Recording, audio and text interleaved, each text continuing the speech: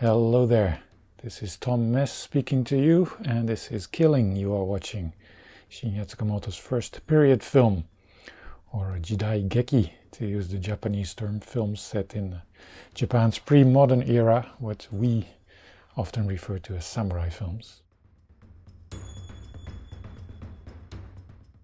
Now, if you are more familiar with Tsukamoto's sci-fi and cyberpunk works, this particular film may seem a bit out of character or a bit unusual for you, but if you look beyond say the strict confines of the genre or genre in general, you will notice, I think, that Killing has much in common with, for instance, his Tetsuo films.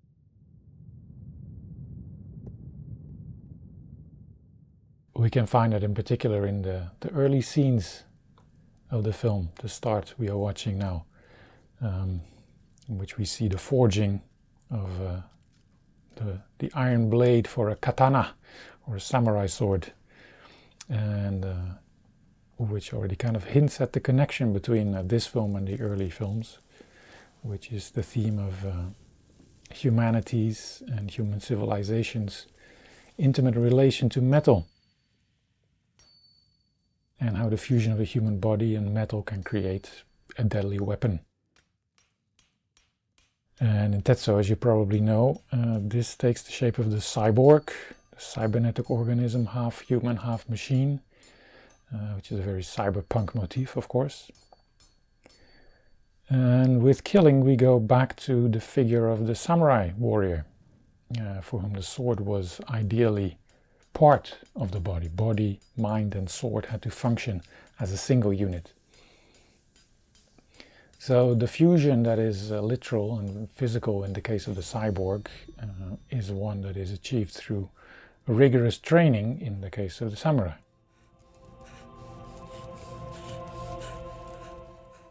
So there we find a connection between Tsukamoto's earliest work and Tsukamoto's most recent work. That said, it also places Killing in a direct line with its predecessor, Fires on the Plain, which was of course Tsukamoto's previous film before he made Killing, and which was set in World War II, and which looked at soldiers in war. In other words, human beings that use guns and explosives, and which is another historical example of the human body being made to function as a weapon. So there's this thread that runs through all of Tsukamoto's work, from his first feature all the way to this one, Killing, his latest, or at least his latest at the moment of recording this audio commentary. In any case, the most recent film included in this set. And the early shots in this film of the smithy and of the forging of the blade is really quintessential Tsukamoto. You know, they take us right back to the opening scenes of Tetsuo the Iron Man, where you see the scavenging of scrap metal in a rundown junkyard, and then the attempt to surgically insert those bits of junk into the human body. Now, when we talk about cyberpunk, our image, I think, of that genre, and since Tsukamoto is still to this day identified with cyberpunk, anyway, our image of that genre is very high-tech. But we shouldn't forget that cyberpunk also offered the flip side of high-tech, which was low life. You know, even in the William Gibson novels that started it all, the protagonists are always marginal figures that have to sort of cobble together their own technology from whatever is available, including discarded junk. And in fact, for the most part, it's discarded junk. But then again, one man's junk is another man's treasure. And it only depends on how it's defined by the majority. But anyway, that's where the idea of retrofitting came from. You know, like you see in Blade Runner, where things are just built on top of other things without a sense of real planning. Everything's sort of held together by bits of copper wire and crude welding, spit and chicken wire, so to speak. But that's not very cyberpunk. But Tsukamoto's version of cyberpunk has always really focused very strongly on that low-tech angle.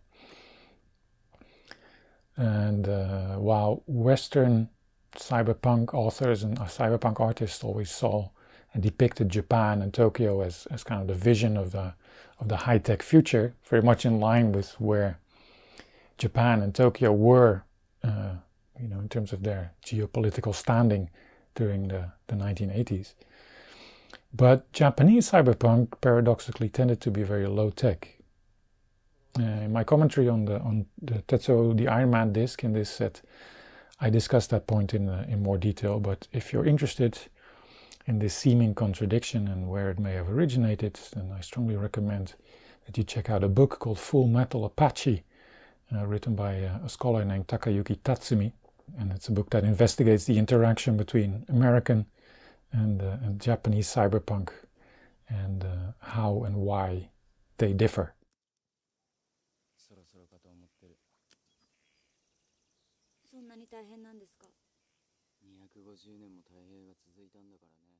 Now, I don't know if you've seen the third Tetsuo film, Tetsuo the Bullet Man, but that one was largely shot in the city of Kawaguchi, which these days is essentially a suburb northwest of Tokyo, just across the municipal border with the neighboring prefecture Saitama.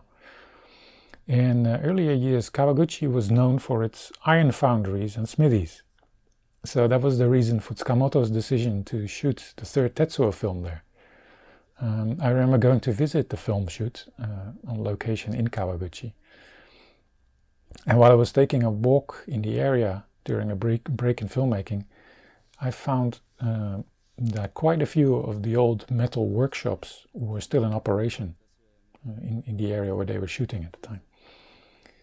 And I know that Tetsuo the Bullet Man is generally not a well-liked film, even among Tsukamoto enthusiasts, but it's a crucial work in his oeuvre nonetheless, and for this reason alone, it's worth checking out.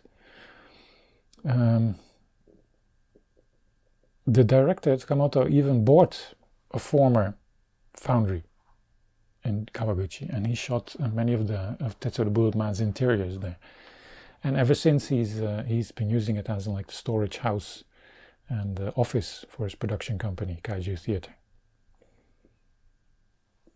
The duel scene, this is when we meet Sawamura, played by Shinya Tsukamoto.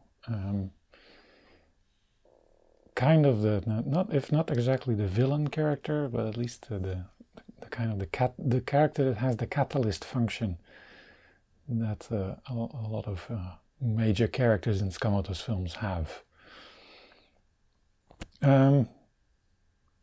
His duel, as we meet him, a duel with another samurai, masterless samurai. That duel scene establishes a number of things for the remainder of the film. Firstly, of course, we learn about Sawamura's strength, his prowess with the sword. We also learn about the character of Ichisuke, the young man, his fascination, his obsession even with the samurai and with becoming one himself, even though he is a farmer. And additionally, we get to know that Mokunoshin, who is our protagonist, is very perceptive about sword fighting and about the use of violence. Initially, he doesn't even want to see the duel. But now that he's come to watch it, he's going to quickly draw a number of conclusions. All right, we're going to see a first strike, and the result is that Sawamura's opponent comes out with an injured hand. His hand is cut quite severely, and that's the moment where we see Mokunoshin walking away from looking at the duel because he understands that the battle is already decided. And he also doesn't want to stay to watch the actual killing, which is the inevitable outcome of this duel. He doesn't like that kind of violence at all, even though he is a samurai. So he's a bit of a samurai apart.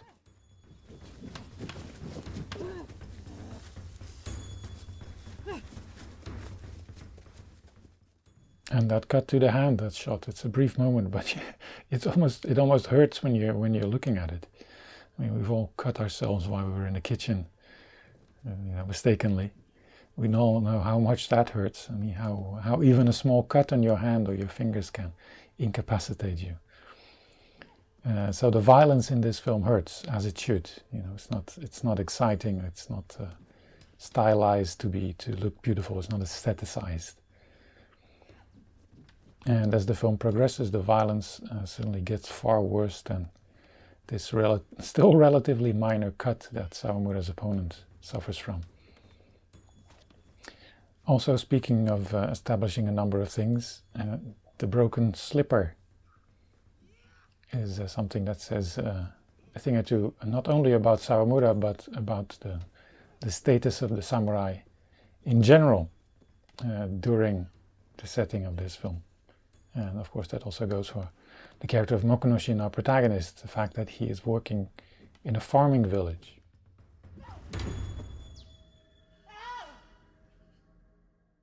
And that's something we ought to be talking about because, well, not all viewers may be aware of this, the specific historical period during which killing takes place. So you may say, well, it's a samurai film, so it's set in feudal Japan. But even to people who like to watch samurai films, it may not be apparent that the films in this genre can be set in different and quite distinct historical periods. And the period setting of killing explains a lot about the characters, specifically the samurai characters, and their behavior. Yeah, because I said the samurai characters seem to be very poor and down on their luck.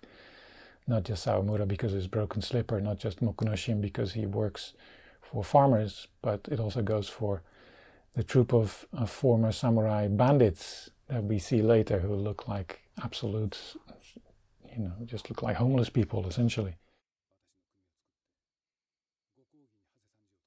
So in the case of killing, the setting is the final years of the Edo period, which corresponds with the mid-19th century. The Edo period, as you may know, was when the Tokugawa family ruled Japan as a dynasty of shogun. And shogun is a military title that essentially means general, but effectively made the bearer the supreme commander and effectively head of state as well. So when I say supreme, I mean it meant that he wielded the shogun wielded more political power than the emperor during the Edo period. So the Tokugawa shogunate started around 1600 and ended in 1868 with the restoration of the imperial house, and what is called the Meiji period began that year.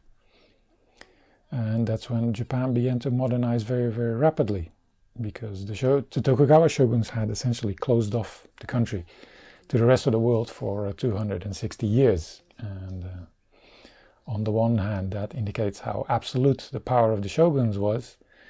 It also meant, of course, that Japan was far behind the modern, let's say, imperialist powers of the Western world at that period. So, as Western knowledge and science trickled into Japan, and countries such as Great Britain and the United States began to engage in gunboat diplomacy in East Asia, the cracks that had already been forming in the social fabric of feudal Japanese society just began to split open because of that extra pressure from outside. Those cracks were almost inevitably, the almost inevitable result of the way that society during, in the Edo period under the Tokugawa was structured, which was as a rigid class system, in which the warrior class were at the top, followed by farmers, then artisans, and finally merchants. And it was impossible to transition between classes. Once you were born in a class and you died in that same class. And so you remained there for your entire life. And so a farmer could not become a warrior, and a warrior could never go down the ladder, no matter how poor he might become. He would always remain part of what was essentially the aristocracy. So merchants were actually at the bottom rung in terms of social prestige. However, as you can imagine, this didn't stop them from gradually accumulating wealth. And the warrior class, so basically the samurai, even though the actual word samurai more accurately translates as a servant, servant to a lord, a feudal lord, a retainer. The warrior class was basically a bunch of leeches, essentially, living off fat paychecks of tax money, which was paid by all the lower classes, but not by them.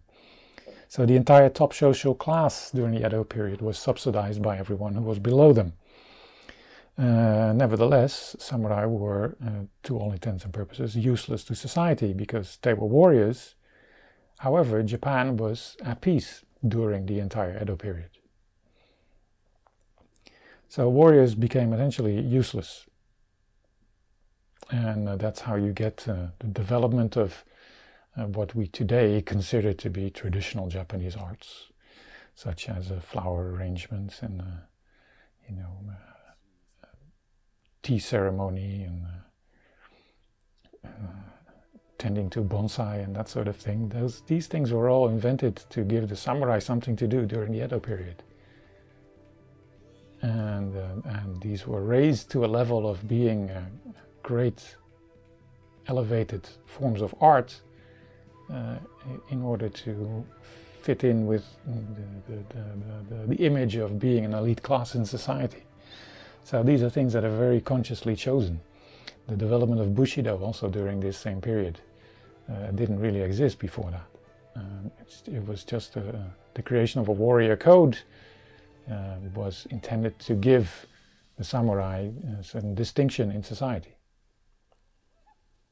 Even though the warrior code, strictly speaking, when they were developing it, was already quite useless, which they knew very well, of course. Now, the backbone of the economy in the Tokugawa period was rice, which basically had the same function as gold has in our economy.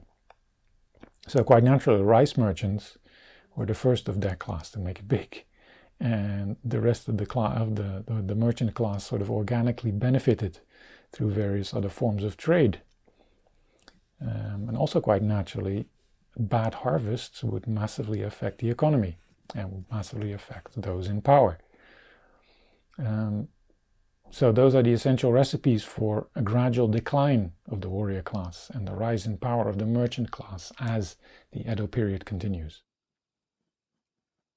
Then in the 19th century come these foreign powers in their steel warships to demand that Japan trade with them. And, make no mistake, the Tokugawa family and prominent members of the warrior class were well aware what had happened in China and what had happened to China when it refused to trade with the British.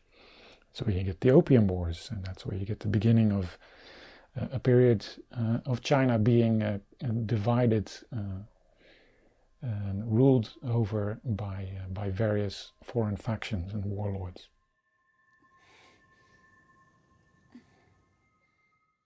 Which, of course, the Tokugawa family and the rulers of Japan were quite eager to avoid, even if a lot of the samurai themselves were absolutely unwilling to change anything at all. And so that's the situation you have around the middle of the 19th century. It's a weakening regime, which is well aware of its own weakness, and of course, at the same time, reluctant to relinquish power.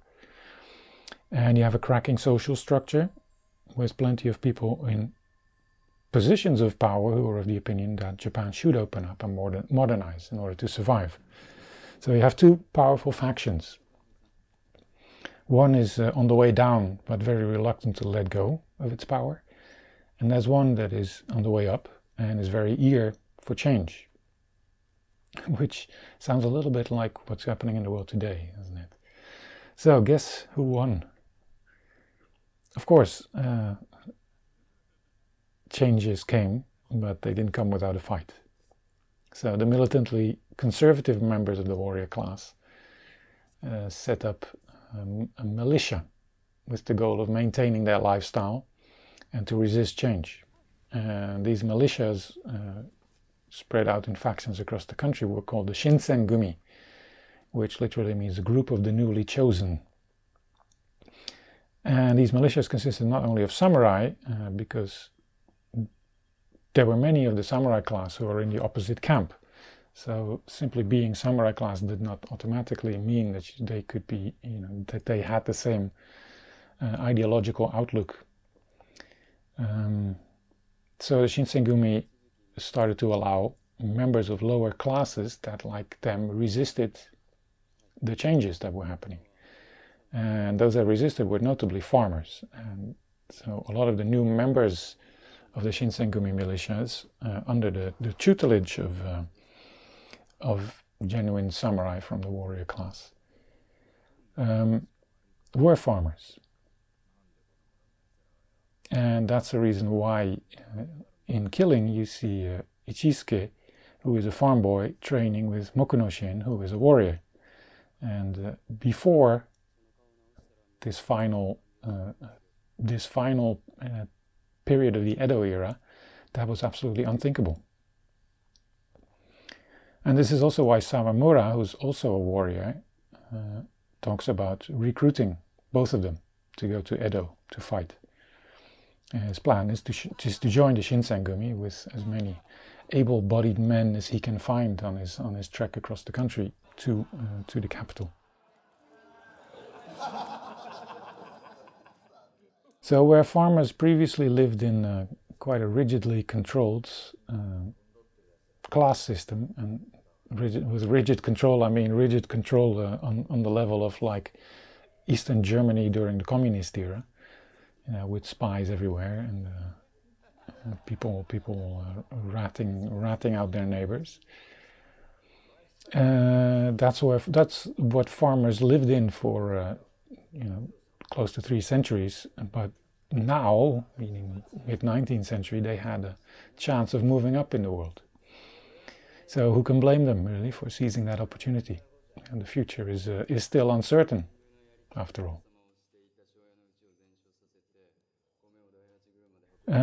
You may notice again that we could apply this situation almost directly to our current world and its uncertainties, its upheaval, its changes in social structures, those in power feeling a certain thread from the ones that they had always marginalized. Of course, that's not an accident. This is something that I think Tsukamoto consciously intended when he made Killing, making Killing now that he, during this period. And very commonly a film about the past is always also a film about the present.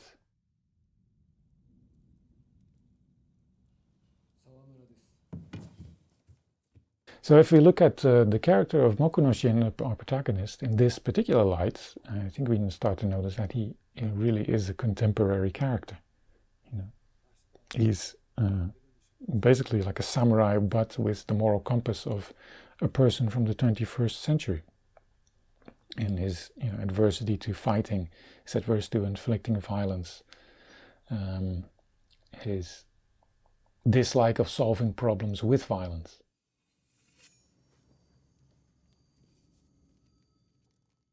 That is also something that is expressed in the generation gap between him and Sawamura. Sawamura represents the fading social structure, which he is anxious to preserve in spite of knowing that it is fading. I mean, Sawamura is a very perceptive character and is well aware of this, yet he is a samurai and that is what he does.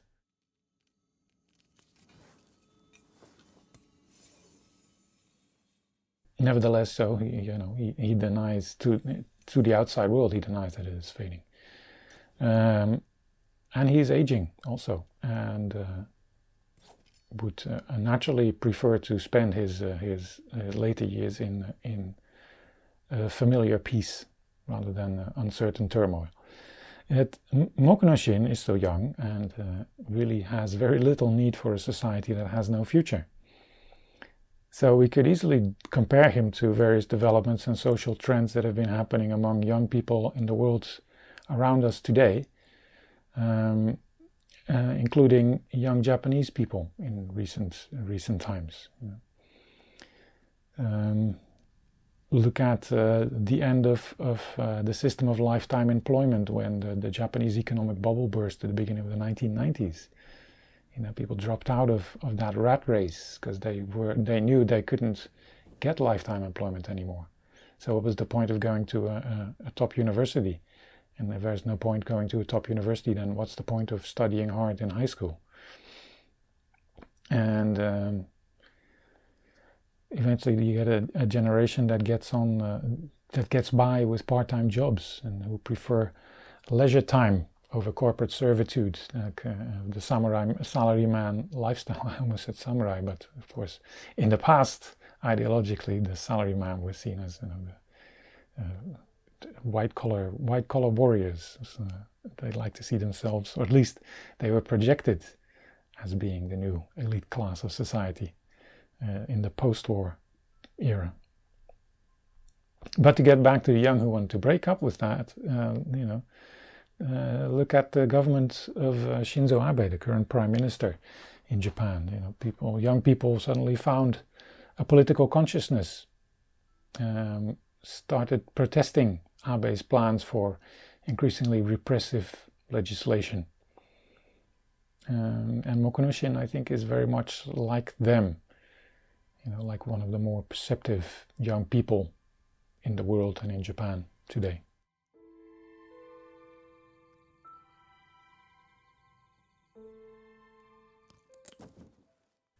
Incidentally, if you follow the news from Japan, you may likely have heard the name Shinsengumi quite recently. A political party, a new political party called the Reiwa Shinsengumi, won 2 seats in the upper house elections in July 2019, which was only 3 months after the party was formed. Now it's already fairly unusual for a brand new political party in Japan as opposed to a rebranded existing party, because there's plenty of those as well.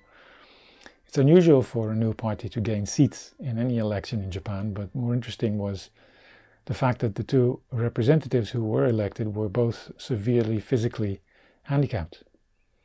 And some quite radical modifications had to be made to the assembly building to allow them access.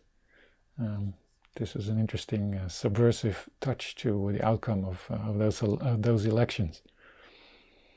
And the Reiwa part of the party name, of course, obviously refers to the new age that began in Japan with the ascension of the new emperor, Naruhito, which also happened in 2019.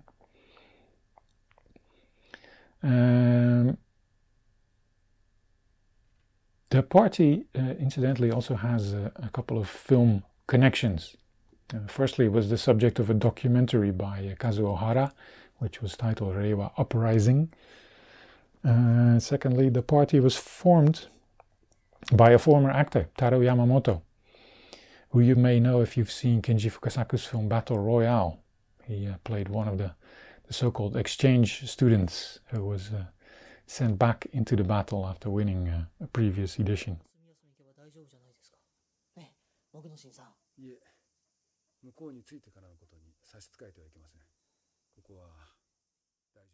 By the way, even though Killing is his first samurai film, this is not the first time that the Shinsengumi appear in one of Tsukamoto's films. This is something you will know if you've watched The Adventure of Denchu Kozo in this set, and especially if you've listened to my commentary track on that disc. If you haven't watched it yet, then of course firstly I recommend that you do, because it's absolutely delightful. The film that Tsukamoto made before Tetsuo the Iron Man, shot on 8mm film, super independent film that won a pretty major award in Japan, which was Tsukamoto's first breakthrough, as I said, even before Tetsuo the Iron Man.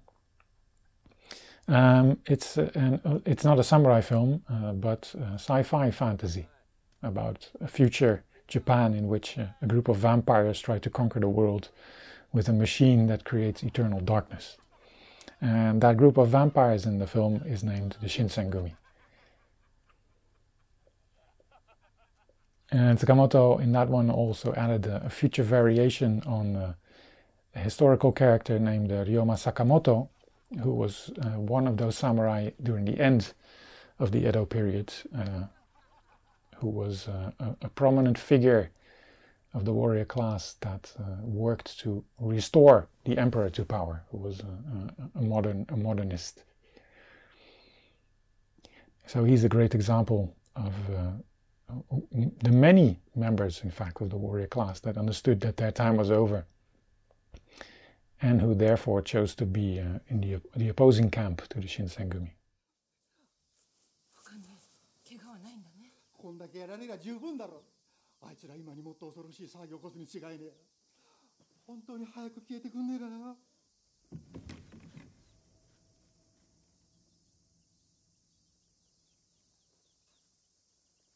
一助さんは今や私の組の一員ですからね。組の者がこんなことされて黙ってるわけにはいきません。いや、江戸に連れて行けそうなやつがいる。I mentioned earlier Killing's connection with Fires on the Plain in terms of how both films portray historical examples of human bodies being made to function as weapons. Killing also continues on from that previous film as Tsukamoto's reaction to the growing threat of war in Japan.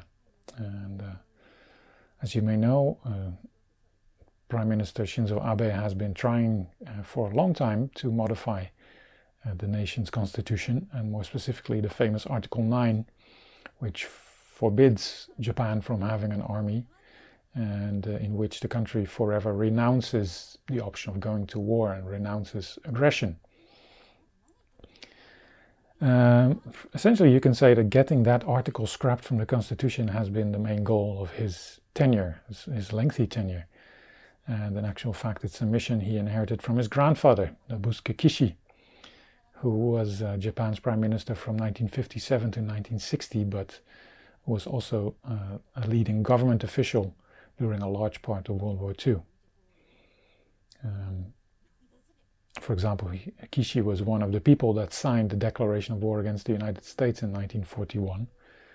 And he was in fact imprisoned as a Class A war criminal between 1945 and 1948, but eventually was released, knew who to collaborate with at that point, got back in power, and as we said, eventually became a prime minister.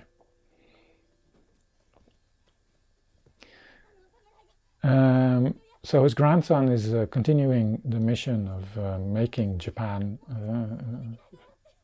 a fully military state again. We could even say perhaps militarist state if we want to be very pessimistic, which I think a lot of people in Japan are, and Tsukamoto also is to a degree. So for him, Fires on the Plain and Killing have been ways to explore what the effects could be of possible future involvement of Japan in war. And he does that by having the past stand in for the present. As I said, films about the past are usually about the present.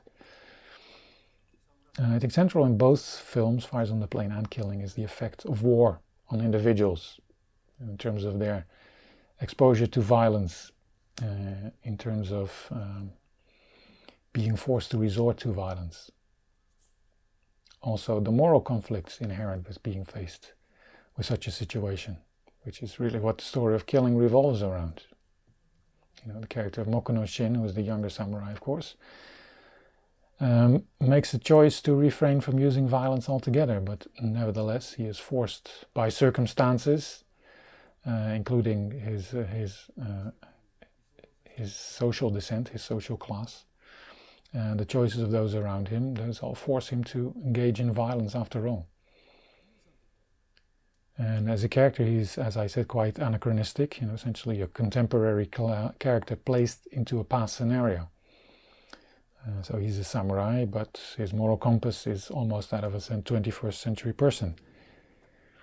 And in doing so, Tsukamoto, of course, allows himself to pose the question of how we today would react and I consciously say react rather than act. If we were placed in a situation where violence and killing become very real possibilities, Mokunoshin becomes our stand-in, the audience, the viewer's stand-in. And so he has one foot in our contemporary era and one foot in the late Edo era.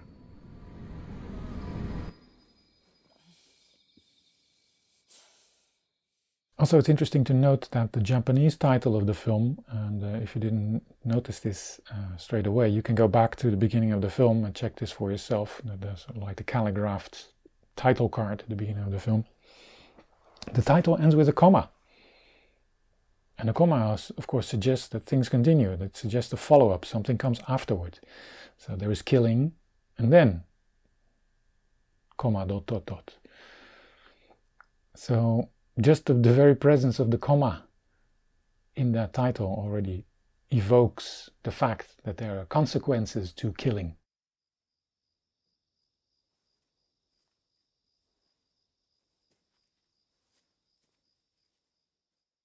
That forms something of a change of approach for Tsukamoto. In past films, such as the Tetsuo films or Tokyo Fist or Bullet Ballet, his protagonists were also forced into facing and using violence, but in those films such situations tended to function as a wake-up call for the character. It woke the character from the stupor, let's say, the numbness of routine life in the big city in the 20th or 21st century. I think especially in terms of 20th century, 1980s, 1990s, about that period, Tsukamoto felt that the Japanese were living their lives half asleep, and they were sort of like lulled into a slumber by a combination of economic advancement, comfort, and the drudgery of working life. Also, this the seeming, or at least the experienced disconnection from the natural world, which of course is very characteristic of if you live in a metropolis or a megalopolis such as Tokyo. So his characters were nearly always dedicated salarymen, white-collar workers who suddenly have the rug pulled out from under them. It's the death of a child in Tetsuo 2, the departure of a partner in Tokyo Fist, and the death of a partner in Bullet Ballet. And that gives rise to certain feelings. They have to give vent to their frustration and rage, and in doing so, they essentially become weapons, in a sense. Of course, in Tetsuo, it's literally like a huge hunk, of metal, a big, like a large cannon, an artillery gun or something. In Tokyo Fist, it's becoming a boxer. In Bullet Ballet, it's becoming the owner of a gun, and thus achieving the power of killing someone. And through that process, and especially the rage and giving it an outlet, they start to feel wholly alive again. So that's the point of those films, period. With killing and with Fires on the Plain, Tsukamoto has become much more skeptical of this idea of humans becoming weapons. So, in a sense, he is questioning not only Japan's political shifts and ideological shifts, but in doing so he also questions himself as an artist. I think his previous methods of expression. So Fires on the Plain and Killing are far more, I would say, skeptical and darker films than any he has made before. Which is not to say that they're nihilist works. I think quite to the contrary, I would say. It's their refusal of violence, and it's their moral compass that prevent them from becoming works of nihilism.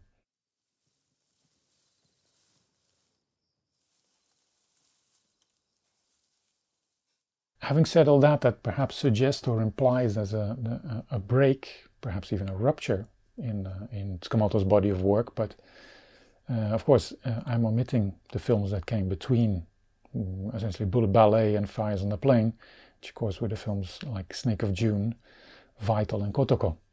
And all of those films deal with awareness of the human body and the human mind for their own worth, their inherent value.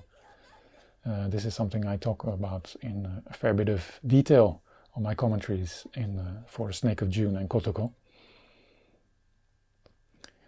So if you line up all of Tsukamoto's films and look at what issues and themes they deal with, you'll see a very gradual, almost organic development. I've called it an evolution in some of my other commentaries on this set. And that evolution continues into Fires on the Plain and Killing, I would say. Both of which deal very strongly with the value and with the sanctity of the human mind, the human body, human life, precisely by showing these as being threatened by war and by violence. Once again, Tetsuo the Bullet Man is a film that needs to be mentioned in this respect, in this context, because it precedes Fires on the Plain and Killing, and also to a smaller extent Kotoko, as a more conscious exploration of the theme of the weaponized human body, the theme of war's effect on the human's health and sanity. And especially it does so in the light of political developments in society at large, just like Fires on the Plain and Killing are connected to today's world, today being, as I record this, late 2010s, early 2020s, the era of Shinzo Abe and Donald Trump and Brexit. And just the same way, Tetsuo the Bullet Man was a film that dealt with similar themes in the light of developments in society some good 10, 12 years earlier. That time meaning America's neoconservative wars in the Middle East, the era of George W. Bush, the era of weapons of mass destruction. So Tetsuo the Bullet Man is definitely a precursor here, and an important one. So it's a bit sad that Tetsuo the Bullet Man is not a part of this particular set, because its inclusion, I think, would have been the perfect opportunity to reassess that film's merits within the context of Tsukamoto's body of work, precisely because it was so kind of disliked when it came out. And in this regard, in terms of the changes that Fires on the Plain and Killing have brought about thinking about consequences, it's also really interesting to note that Fires on the Plain and Killing have unhappy endings, whereas basically every Tsukamoto film up until then always had a happy ending, a sense of satisfaction you get from the endings of the earlier films, which things are resolved to a great degree. Even if they aren't fully resolved, you still feel like something, has been restored or set right, at least. Whereas Fires on the Plain and Killing really end on kind of down notes. Fires on the Plain, the main character ends up with a lifelong trauma due to his experiences in the battlefield. Killing, as we will see, and I assume that you've watched the whole film before listening to this commentary, master and pupil will face off, and neither of them is going to come out the better. And as a result, all the possibilities that Mokuno Shin might have had in his future if he had stayed in that village are also destroyed, including his love with the young lady.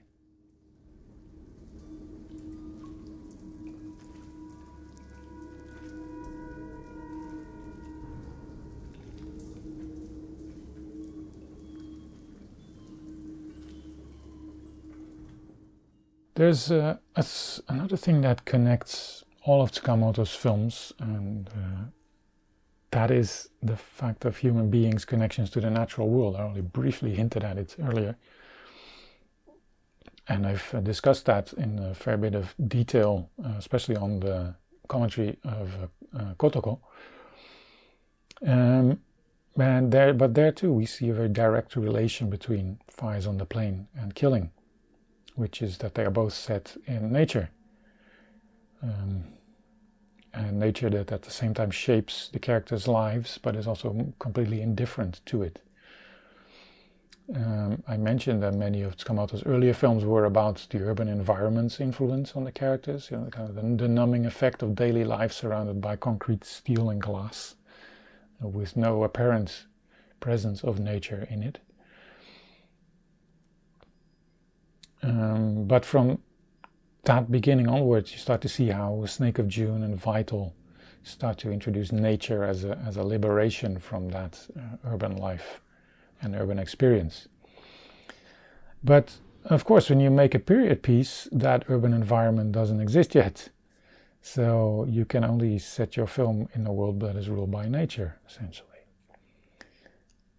For Tsukamoto, that begins, I would say, with his film Gemini from 1999, which is set in the first years of the 20th century. Now, I said earlier that Killing is his first period film. Well, that's not entirely correct. But Gemini is not a samurai film. Gemini is set, as I said, the early years of the 20th century, which is essentially the period of modernization that comes after the period that is depicted in Killing. Yeah, so we're already in the modern era with that film. No more samurai.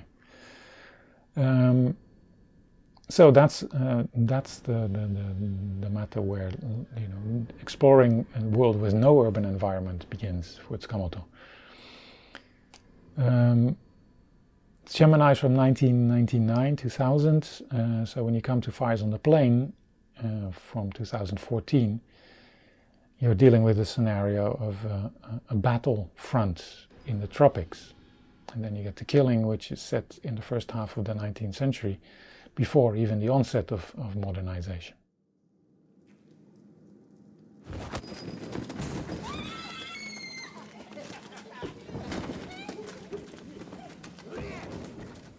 So using the contrast of nature and city in those films is really not an issue anymore. It's noticeable that his two latest films basically no longer leave that behind. It's in a sense Tsukamoto has left the city behind and can now use nature not for the contrast it creates, but as a neutral setting. And because nature is neutral, then it starts to function as the contrast not to the city life, but to the very human foibles of the characters. Like in Killing, you see the frequent cutaways to clouds. Nature doesn't care, and nature will continue. Nature is permanent. Humanity, human life is transient.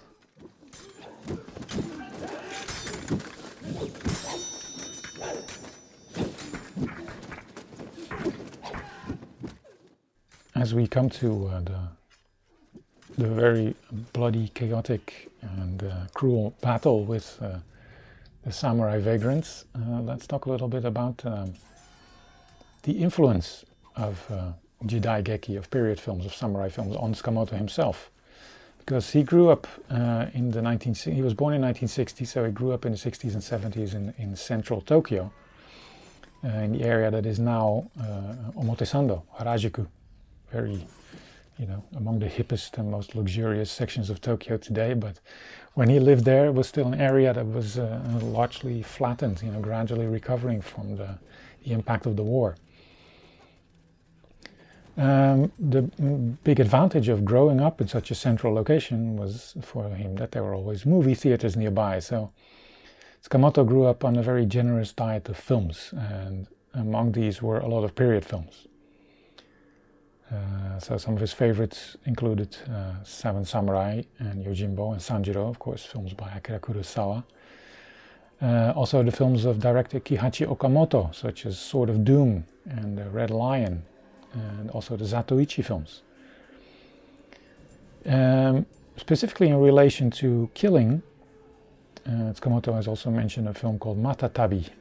English title is The Wanderers, which was made by Kon Ichikawa in 1973. And he mentions about that film, especially the three protagonists who are farm boys that set out to become kind of gangsters or gamblers, basically the precursors of the Yakuza gangsters. And they sort of like try to act like them. They try to act accordingly, but they fail to. So they're kind of failures in a way, but endearing failures. You can see some of that influence on the character of the young man Ichisuke. He dreams of becoming a samurai, but the first occasion he has to prove his mettle just ends quickly in humiliation. Now the Shinsengumi and the end of the samurai era have often been the topic of films in the past, which is logical given that the conflict is inherent to that period, the samurai period. And one film I would like to mention specifically, because it's lesser known but very applicable and very interesting as an example of films set during that period, is a movie called The Last Samurai.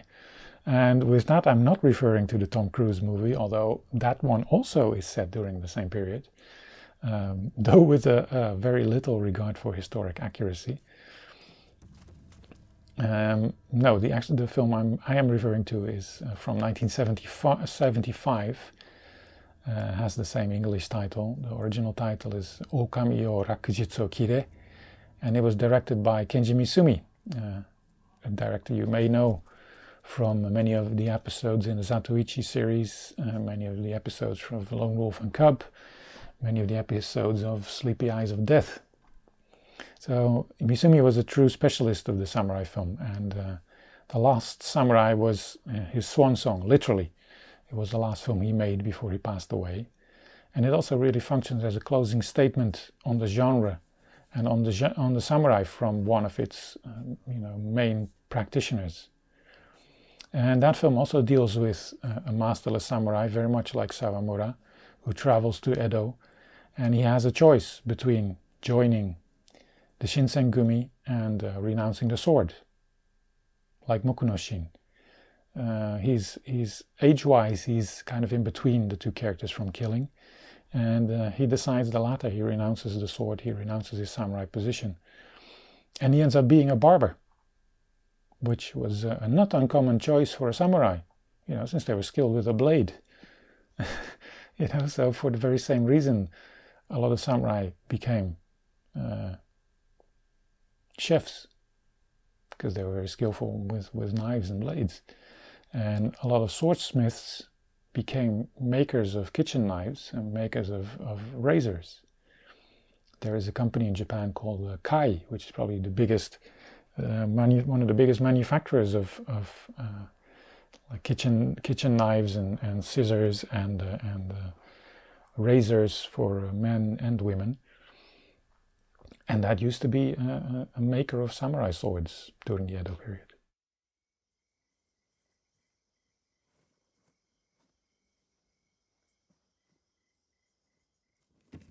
So by this point in the film, we have essentially left that farmer's village behind. It's interesting. I've talked about Tsukamoto's set design and about his composition choices, his framing, to create a real Tsukamoto world. You can note, I think, how in this film the farmer's village is not really a village. It's just basically 3 houses, essentially. Of course, there's a budgetary restriction at work there. I mean, Tsukamoto is an independent filmmaker, after all. Suffers from all the blessings and curses that come along with that reality. But it also has to do with the realities of making a period film in today's Japan. There's still a lot of nature to be found in Japan, but inevitably you will quickly be confronted with signs of civilization or modernity in that nature, or on the edge of that nature. Whether it's a signpost or electric wiring or a paved road or a post office, whatever. Of course, none of those things existed yet in the period in which Killing is set, so you have to choose your locations very carefully. And once you're on location, you also have to choose your framing very carefully. So often it becomes a case of, if you move the camera just an inch to the left, then you'll spot that highway. And if you move it just an inch to the right, you'll see the local post office or a factory or what have you. So that situation dictates basically what you can shoot and how your film ends up looking. Unless you, of course, you have the money to rent studio space, and especially at one of the studio complexes in Japan that specialize in period film shoots. Most of those sets, most of those locations are in Kyoto. And the city of Kyoto is traditionally the home of period film production, where Tokyo is the home of contemporary film production, contemporary set films. So you could go to a studio in Kyoto and have all these ready-made sets. You can decide to use those, but then your movie will end up looking like any other period movie or period TV series, because they all use those sound stages, they all use those sets, and they all use those same crew members and technicians that work at that studio. For the most part, also those sets are city sets, and they represent the old Edo or the old Kyoto.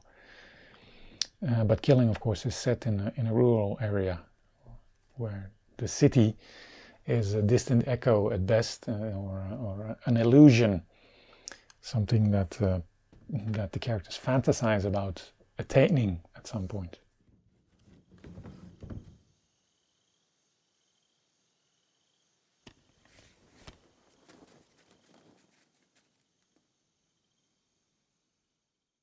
I think some words on music for this film would be appropriate, because Killing is the last film that was scored by Tsukamoto's regular composer Chu Ishikawa, who's done the music for nearly all of Tsukamoto's films, and most famously, of course, the relentless industrial score for Tetsuo the Iron Man.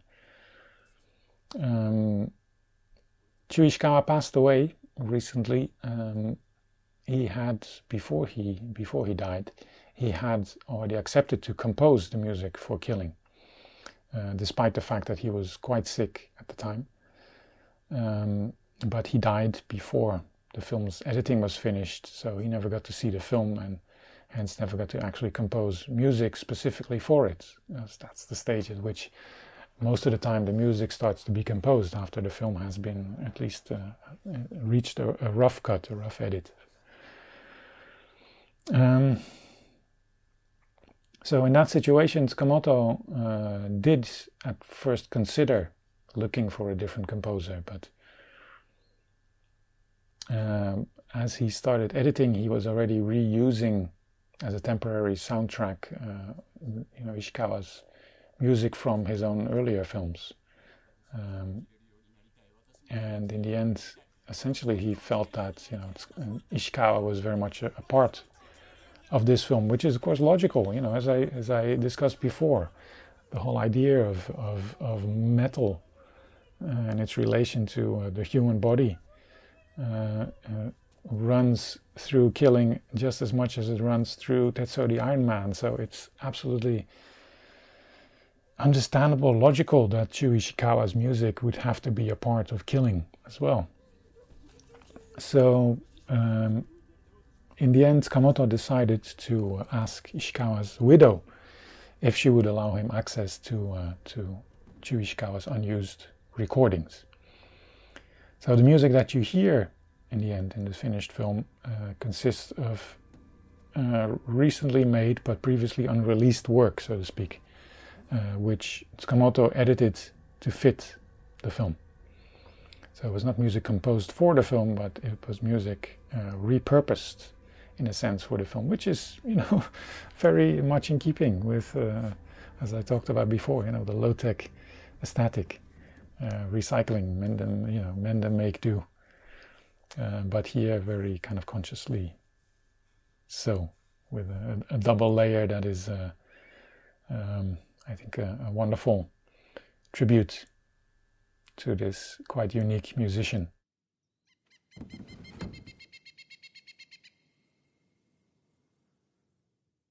And since music is always such a major component of a Tsukamoto film, it remains to be seen how much of an effect Ishikawa's disappearance will have on the fabric and on the nature and on the feel of Tsukamoto's future works from here on in.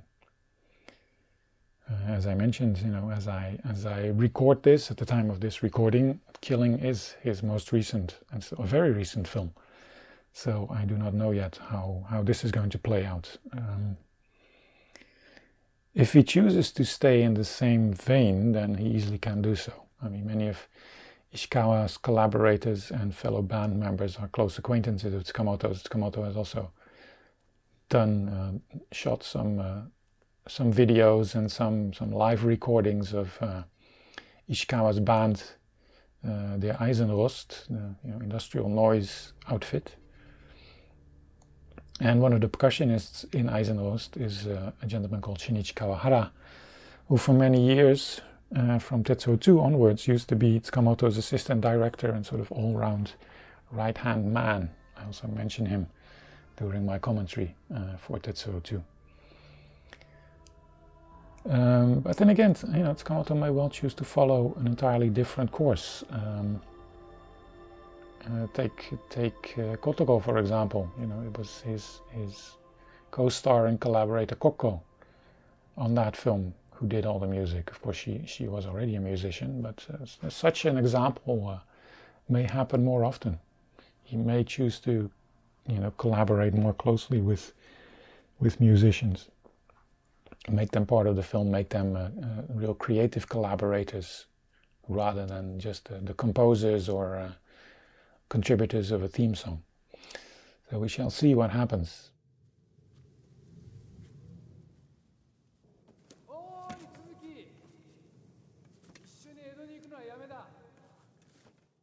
Incidentally, Sosuke Ikematsu, the actor who plays Mokunoshin, our protagonist, he made his film debut at the age of 13 in Tom Cruise's The Last Samurai. Go figure. It's hardly exceptional for a Japanese actor to be playing in a samurai film now, is it?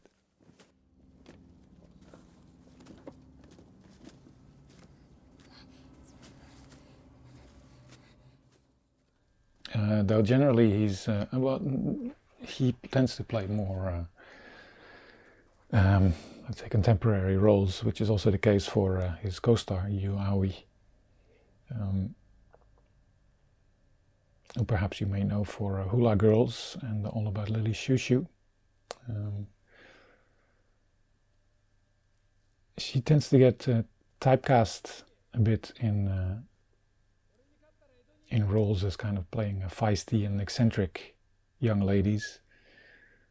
And in a way she's the same in Killing, isn't she? She does kind of fit the part in that respect.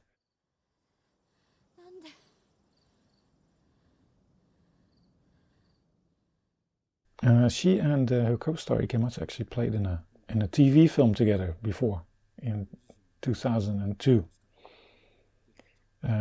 At the time, now of course they're playing would-be lovers, but in 2002 that was the difference it was largely more noticeable between them, because Yu Aoi was born in 1985 and Sosuke Ikematsu in 1990. So at the age that they were then in 2002, 17 years before before Killing, that would not have been an obvious pairing yet.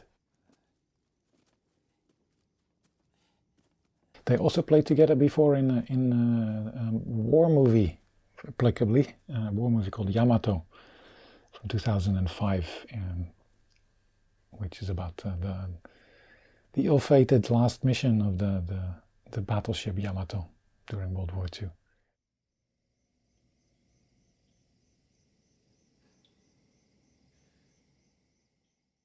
The film, moving into the final scenes and sequences, has it focuses on the triangle of characters, and the core characters now, and resumes kind of, I said before that Sawamura, played by Tsukamoto, is not necessarily a villain character within the film, but as we center on the quite familiar narrative structure of the triangle, at least quite familiar for Tsukamoto's films, he kind of takes on that part. And in terms of his catalyst function, in the past, such catalyst characters like Kojima in Bullet Ballet, for example, would bring, let's say, the couple closer together. Whereas in Killing, that is absolutely not the case.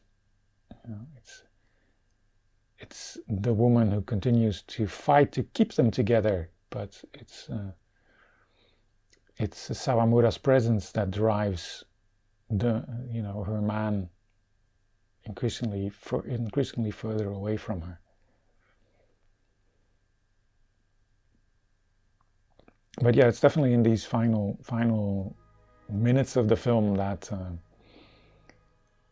this, in terms of characters and structure, most starts to resemble, as you know, it sounds a bit disrespectful, but a standard Tsukamoto film.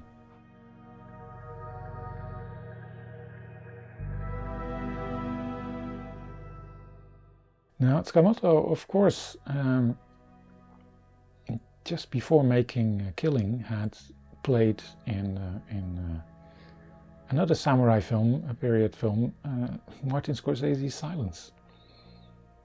And that was a project that he was connected to for a long time. I mean, it's already a project that took a long time to get made. But he was connected to the film almost from the outset, even though it was in a different role. If I remember correctly, Tsukamoto was originally scheduled to play one of the samurai who persecute the Christians. Either he was scheduled for the character that would be played by Tadanobu Asano, which is the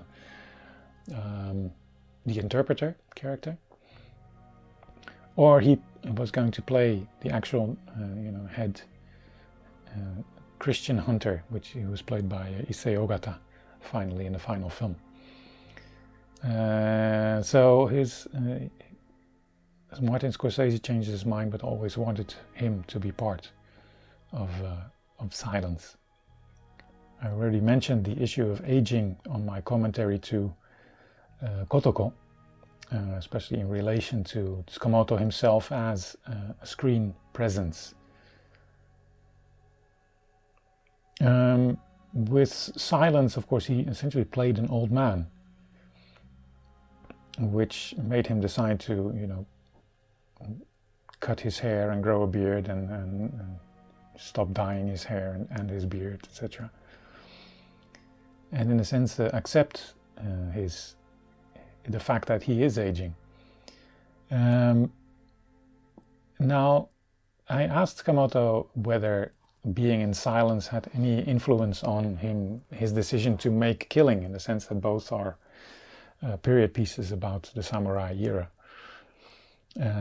He said, no, that's not the case. But at the same time, it is my feeling that it is that embracing of his own aging, embracing to the point of, appearing on screen without hiding the signs of aging. Doing that on Silence made it possible for him, I think, to become Sawamura in Killing. It's a character who is noticeably older. He could have been, I guess he could have been the Tsukamoto of Kotoko. Looking was kind of the same.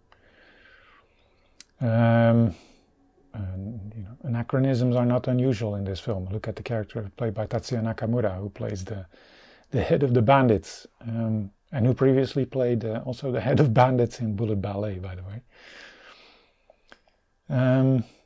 Who walks around in tattoos and dreadlocks, which of course is a complete anachronism.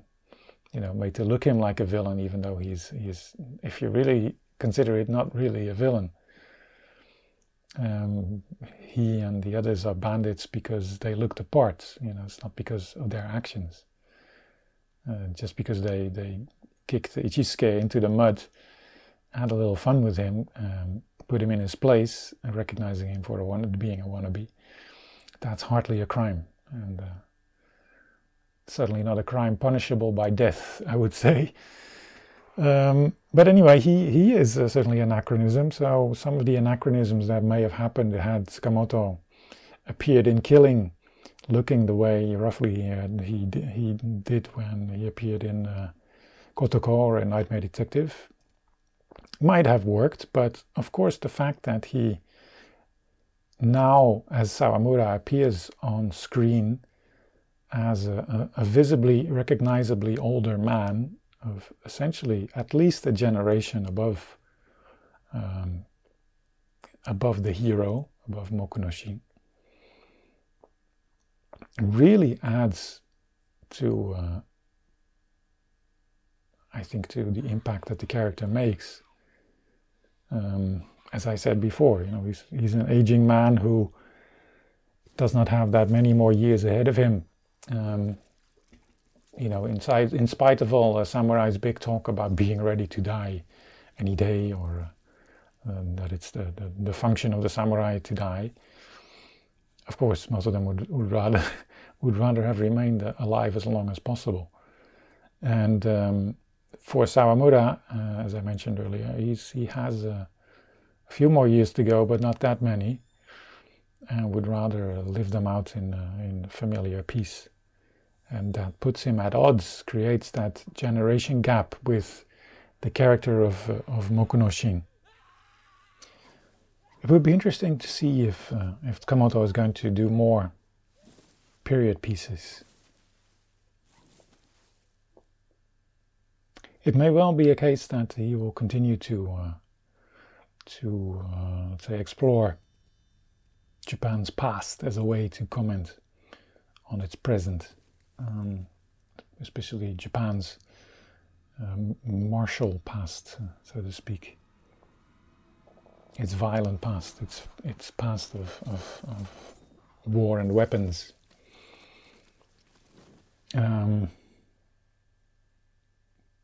That could also mean that he would, give have a different approach to the music as well. As I say, it may come as an interesting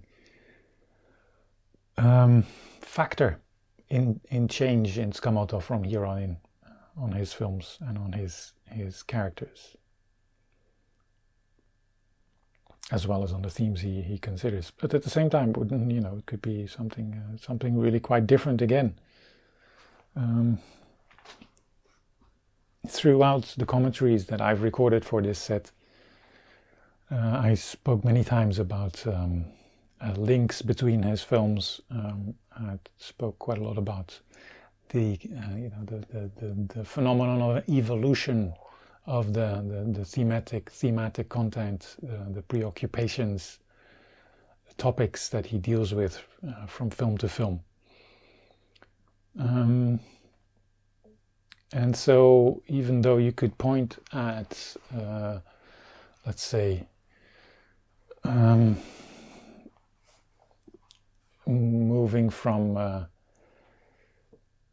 Nightmare Detective, or no, let's say moving from Vital, which is a particular kind of film, to moving to Nightmare Detective, which you could see as a move from a drama to a horror, to a horror genre film. you could see that on the surface as something that is a kind of a rupture or a radical break or quite a move away from what he did previously, but at the same time you can see this in this evolution that it's essentially just a small step from one to the other.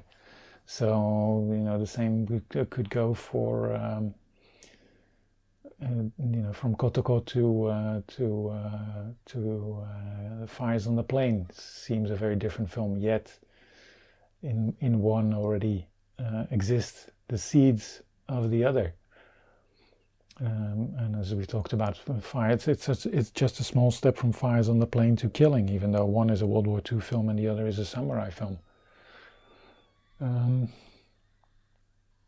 So it really remains to be seen if he does, whether he stays in what we might see as the same genre, moving on from Killing, or whether he's going to do something seemingly quite different. But one thing I know for sure is that it's inevitably we're going to notice similarities and a gradual development of things that he has already been working on, has already been talking and thinking about in Killing and in Fires on the Plain, perhaps.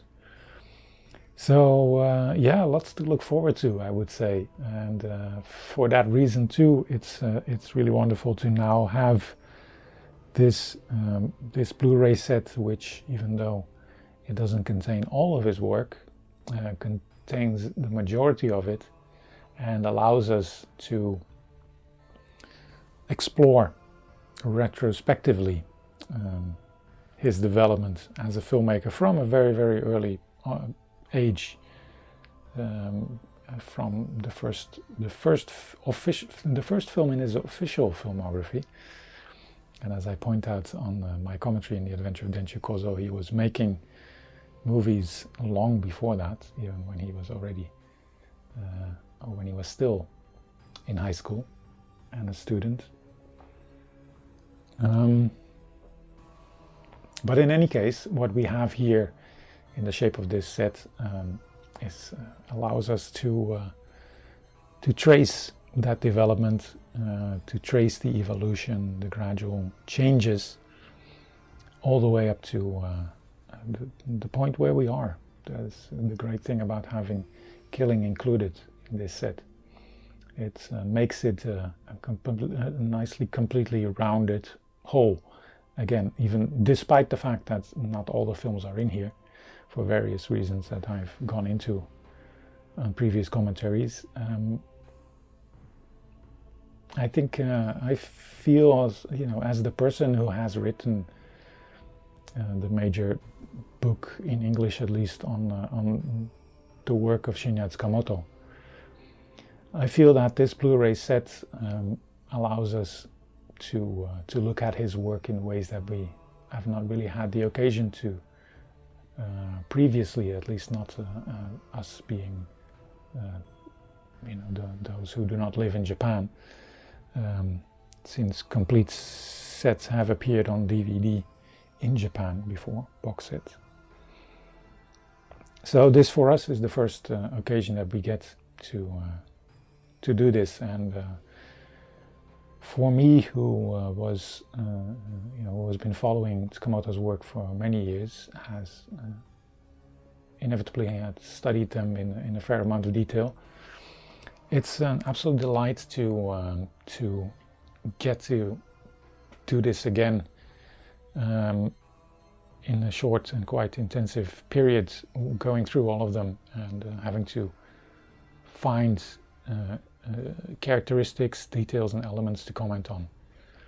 So it's been a great pleasure, and I hope that for you, as you've hopefully followed these commentaries, ideally in chronological order, I hope they've been interesting and enlightening for you as well. So thank you very, very much for listening, and take care.